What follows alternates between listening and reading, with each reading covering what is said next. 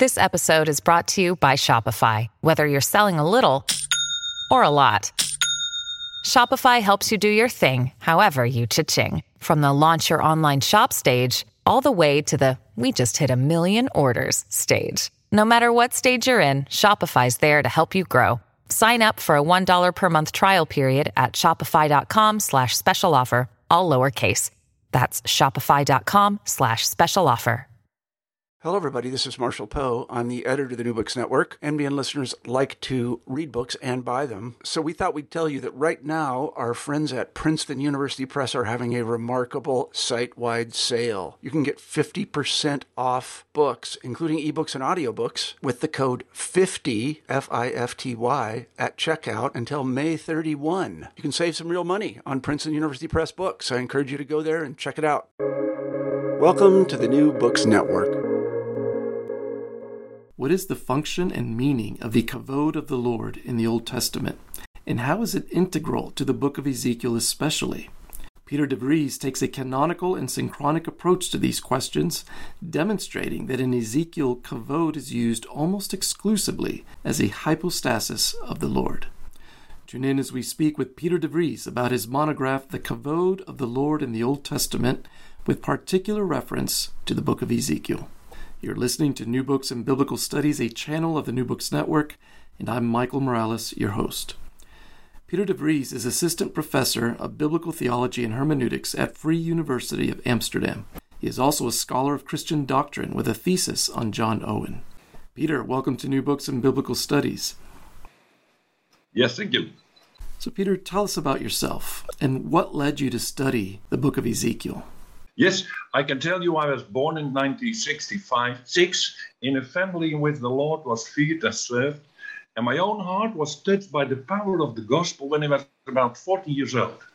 The following years, I felt more and more the urgency to become a preacher of the gospel, and so I started studying theology and also Semitical languages, but I found it very important that you could easily read the Bible in the original languages at the University of Utrecht. And after that, I became a pastor in the National Reformed Church of the Netherlands. I can describe myself as a confessing Reformed evangelical pastor and theologian, living the Reformed confession of grace and salvation, not just for historical reasons, but because I can say it expresses my faith by which I hope to live and to die.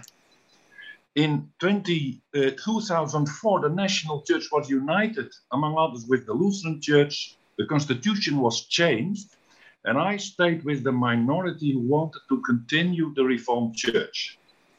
I served as a pastor at 5 congregations, and since 2005, I combined the pastorship of a congregation with the post of lecturer at the seminary of the Continued Reformed Church. But because of the illness of my wife, I had to give up the combination of lecturer and pastor. I continued just as lecturer. My wife passed away just a year ago. She was a real helper for me, so I lament her loss greatly, but it comforts me that she's with the Lord now. And just before my wife passed away, I started a new position. I'm a lecturer now for a foundation called Piety and Theology. And it gives courses on academic level, both for pastors, but also for lay people who are interested in the Bible and its message on academic level. And the conviction of this foundation is that theology is more than just explaining what you believe. It is above all thinking what has God revealed to us in His Word. Real theology is finally not about the faith of the community, but about God Himself, in whom we believe. With regard to my dissertation, I did it on the supervision of Atalia Brenner, a Jewish feministic scholar. That seems quite strange, and I came in touch with her by accident. I wanted to write a second doctoral dissertation. I wrote already a dissertation on John Owen. So I was looking on the internet, and I found the Professor Brenner teaching theology and Hebrew at the University of Amsterdam. I wrote a mail to her, thinking she was a man, and she mailed me back, "Do you realize that I'm a Jew?" a woman and a feminist scholar. And I mailed back, I didn't realize that, but I could not object that she was a Jew, but because our Savior is a Jew. I could not object that she was a woman, but God created male and female. But I also said, I wrote, I am a evangelical, confessing evangelical. I have nothing with feministic theology. She said, let us make an appointment. So I met her, and I started to work with her. And methodologically and philologically, I learned very much from her. We appreciated each other as persons very much. And I can say when my thesis was evaluated, and one of the members of the committee made a remark that I continually presuppose the unity of the Old Testament, or when you say it in the Jewish way, the Tanakh, Atalia said, of course, for Peter is an Orthodox evangelical Christian. She gave me full opportunity to be myself. And at the same time, I learned from her very much on methodological and philological levels. That about myself. So before turning to the book of Ezekiel, tell us about the term Kābôd. What is its semantic range, and why did you choose to pursue this topic? Well, let me first start with why I choose to pursue this topic, and then about the semantic range. During my study of theology and semantic languages in Utrecht, I was especially drawn to the book of Ezekiel. The associate professor who taught the Old Testament in a very passionate way wrote a commentary on it. And that was one of the reasons the book attracted me. Besides that, Ezekiel is less well known than the other two great prophets. So that was also a reason I wanted to investigate this prophet in a closer way.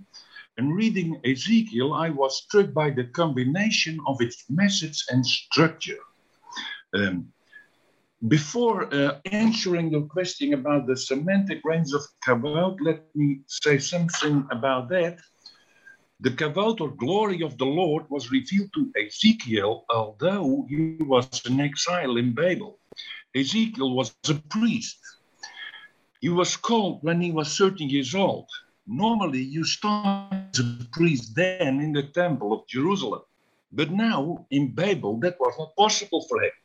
But you can say that his calling as a prophet had a priestly character. A dedication of a priest took 7 days.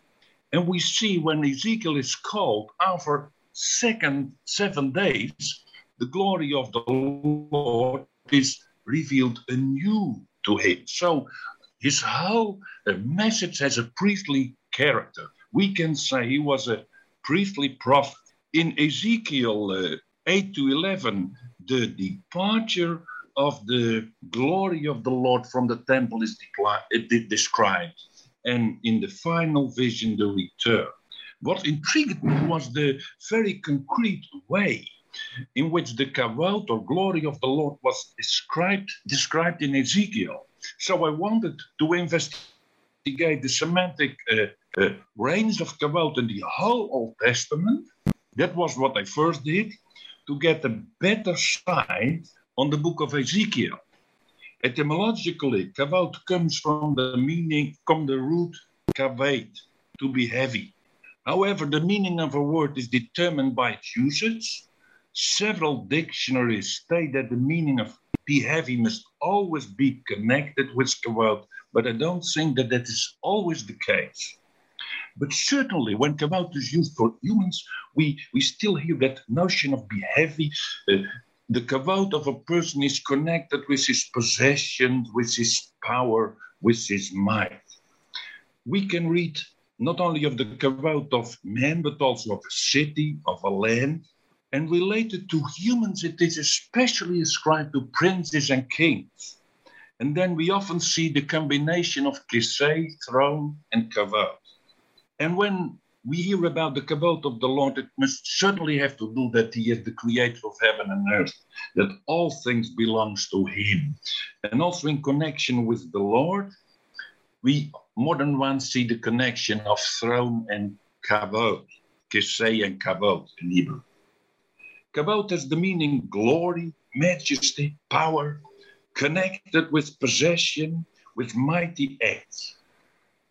It can also have the notion honor, and that is the case when it is used in connection with Nathan. Only then, and that is an example that certain meanings only occur in relation to other words. And Nathan Kābôd is giving honor or glory to God. Used for the Lord, it can refer to its mighty acts, but in Ezekiel, not only in Ezekiel, but especially in Ezekiel, the glory or Kābôd of the Lord is a kind of semi-independent manifestation of the Lord himself. In my dissertation, I use the word hypostasis. You can say it is an Old Testament indication for plurality in God. For God dwells in heaven, but his glory, and his glory is in a certain sense the Lord himself, but his glory dwells in the temple in Jerusalem. But very concrete as a semi-independent manifestation of the Lord, the Kābôd of the Lord is described in Ezekiel, always in connection with light, radiance. How is Kābôd used in other places in the Bible, like the Pentateuch or the Psalms? Yeah. As I said, Kābôd can not only be used for God, but also for humans. When it is used for humans, most of the references you find in the book of Proverbs, and also in the Psalms. Quite a number of the occurrences of Kābôd have to do with man, but also with God. Connected with God, you find the references of Kābôd, especially in the Pentateuch, Exodus to Numbers, Isaiah, Ezekiel, and Psalms. There is also a close connection, and you see that in the Psalms. You see it in Isaiah between the Kābôd of the Lord and the Kābôd of Jerusalem, the temple, its attributes. But remarkable for Ezekiel is that he never uses the word Kābôd for the temple, for the land, with just one exception, only for the Lord. The one exception is the Pharaoh of Egypt, but then it is a description of his pride.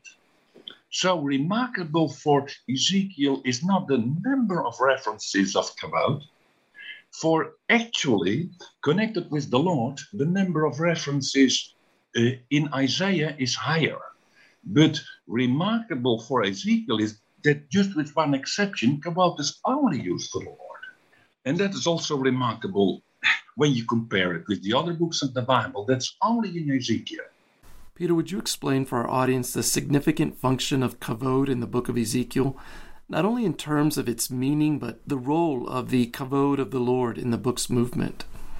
The synonyms of Kābôd, Tiferet, Hadar, they are never used for the Lord in Ezekiel, only for the glory of the temple. So there is a very close connection linguistically between Kābôd and Lord in the book of Ezekiel. A second thing I would mention is that I said you can speak about the Kābôd as of hypostasis. All the occurrences related to the Lord in Ezekiel, and then just with one exception, has that notion. The one exception is in Ezekiel 39. There it has to do with the glorious acts of God. But all the other references we find in the visions of Ezekiel. The calling vision, Ezekiel 1-3. The vision of the departure of the glory of the Lord from the temple, Ezekiel 8-11. And the final vision, the temple vision, Ezekiel 40-48. And in all these visions, the glory has that character of a hypostasis or semi-independent manifestation of God. Ezekiel was in Babel and the city was not destructed. It was the first exile, the first going in exile under King Yhwh. But the city was still in existence. And the inhabitants of Jerusalem had the hope that they would survive. But the remarkable thing is that the glory of God is revealed to a prophet in Babel. That makes clear, and especially the further book of Ezekiel makes it clear, there is no hope for the existing Jerusalem and its inhabitants. But there is hope for the exiles in Babel. The Lord reveals himself to them. He is not restricted to the land of Israel. That's also a message. And then in a vision, Ezekiel is transported to the temple in Jerusalem. He sees all the iniquities that happens there, idolatry, and how the glory of the Lord leaves the temple. And then the temple cannot stand longer. It will certainly be destroyed. Before the temple is destroyed, the glory of the Lord has already departed from the temple. And then in the final vision, we see the glory of the Lord comes back. But it is all the work of the Lord alone. By the sins of the people, the glory of the Lord departs from the temple.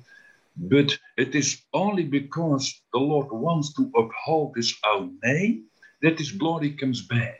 Not because the people have deserved it. And that is emphasized by Ezekiel again and again.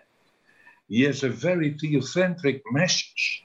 He has been characterized as the Calvin of the Old Testament. And you can say together with Jeremiah, they don't neglect the call to repentance, but much emphasis falls on the fact that the Lord himself worked repentance in the heart. Ezekiel writes, he wrote the law in your inward parts. Ezekiel says he takes the stony heart from you and he gives you a heart of flesh. And quite often then the word I is used without really linguistically necessary. In verbal sentences, again and again, the Hebrew word I, ani, is used for the Lord. Of the 169 occurrences of the word I, 160 are for the Lord. Also, a sign of the theocentric message of the book of Ezekiel. And the 9 other times, 3 times for the Pharaoh of Egypt, but it's again a sign of pride, and 2 times for Tyrus, but then again a sign of pride, and 4 times for the prophet, but then it's really necessary linguistically to do it, with just one exception. When the prophet says in anguish, will you destroy all the remnant of the house of Israel? Am I only left? And then the word I is used in a verbal sentence for the prophet, just to stress, am I only left? The anguish of the prophet. The last time that the word ani is used for the prophet, it is a sign for the people, a sign of judgment. In a sign action, the prophet makes clear that the people of Jerusalem will have to leave their city and so on. But we can say that the prophet is also a sign of hope for the exile. As an answer on his question whether the Lord has given up the remnant of his people, he receives the promise that the Lord himself will be a little sanctuary, or a sanctuary for a little time in exile. And I think that the prophet himself is in a certain sense with his message, that little sanctuary, or sanctuary for a little time. The first part of Ezekiel is above all a message of judgment, not only judgment, but almost only judgment. Then you have the prophecies against the surrounding people, and then the restoration of the people. And then in the second half, you have promises, almost only promises of salvation, hope, and restoration. What struck me is that you have 3 times the call to repent in Ezekiel. The last time in Ezekiel 33. And then from Ezekiel 34, the real restoration is described. And then you don't find longer the call to repentance, but that God himself realizes repentance. I don't think that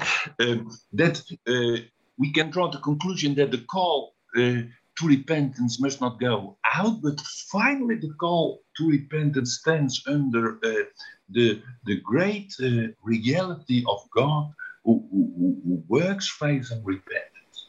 But at the same time, we must say the call in Ezekiel 33 to repent is so powerful, for the Lord say he desires the repentance of the ungodly, and he also takes an oath.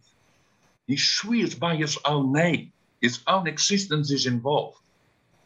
So you find a very urgent call to repentance. But when we see that the people repent, all stress is that the Lord does it and he allows. What would you say is the central message of Ezekiel? I would say the central message of Ezekiel is the glory of the Lord himself. And that God glorifies himself in the people of Israel. That they come back from exile. It cannot be explained from their possibilities. Then you have that fourth vision of Ezekiel outside the visions in which you have the glory of the Lord, that famous vision for a person known with the content of the Bible, the vision of the dead bones. That is the situation of Israel, and the Lord makes them alive. What struck me when you read the final vision is that not the glory of the temple is emphasized. We don't read about the silver of the temple, the gold of the temple, the precious stones of the temple. Just this function is emphasized, and its holiness. It has 7 parts of growing holiness: an outer wall, an outer curtain, an inner wall, an inner curtain, the porch, the holies, and the holies of holies. And only the surface sizes are given, except the altar in the inner curtain, the table or altar in the holies, and the tables on which the sacrifices were slaughtered. So all emphasis on the function of the temple, and that the temple is the dwelling place of the Holy One of Israel, not the glory of the building itself.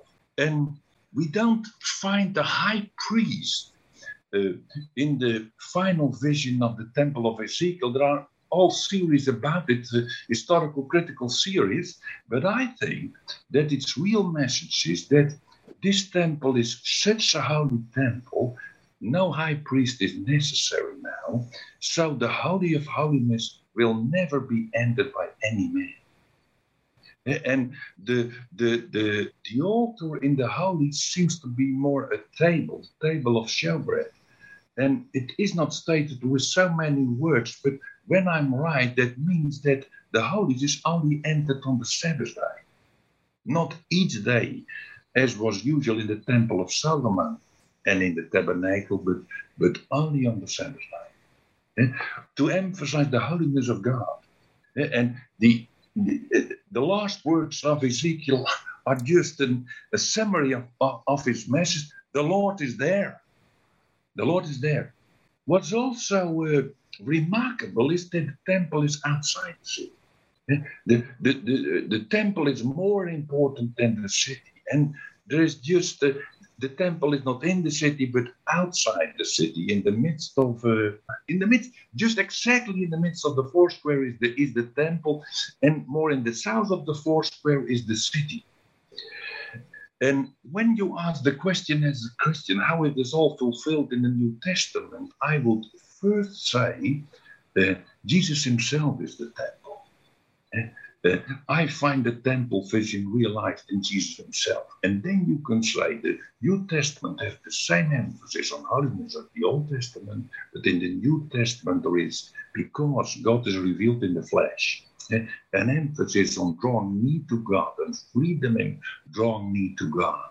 And that we in Christ enter as believers in prayer, the Holy of Holies. And then I can say, in that sense, it surpasses what Ezekiel said. Fulfillment may always surpass what's promised. It may never be less, but it may always be more.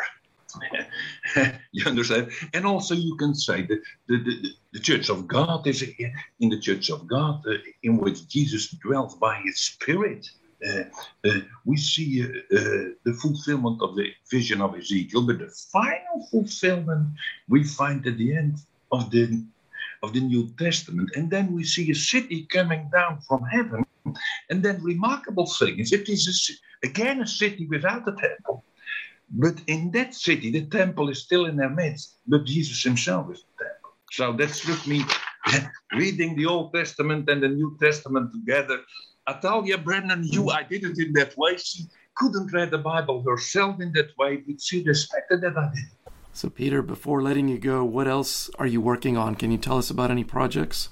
No, there was already published a book written by me in Dutch on the Old Testament service of sacrifice. Ezekiel is a priestly prophet. I studied intensively the final vision of Ezekiel, and then you see many relations with Exodus, but especially Leviticus. So I wrote a book on an academic level, concentrating on the 5 books of Moses, but also what in the whole Old Testament is written about the service of sacrifice, and having also a chapter on the New Testament, paying especially attention on Hebrews. Now I'm writing on a complete other book in a certain sense, hermeneutics, that also belonged to my task as lecture, hermeneutics. And I'm writing a book on the cross and the New Testament that has to do with sacrifices that needs no explanation. And I'm writing a more popular book on the application of redemption, the order of salvation. But that's just for a more popular book. And besides that, I'm preparing sermons each week and preaching as a guest speaker in congregation, proclaiming the gospel. That's my most important duty. All my academic labors I see in that context. Peter, again, thank you for this fine study on Ezekiel and for being with us today. Thank you. Friends, you've been listening to New Books in Biblical Studies, a channel of the New Books Network. Until next time, goodbye.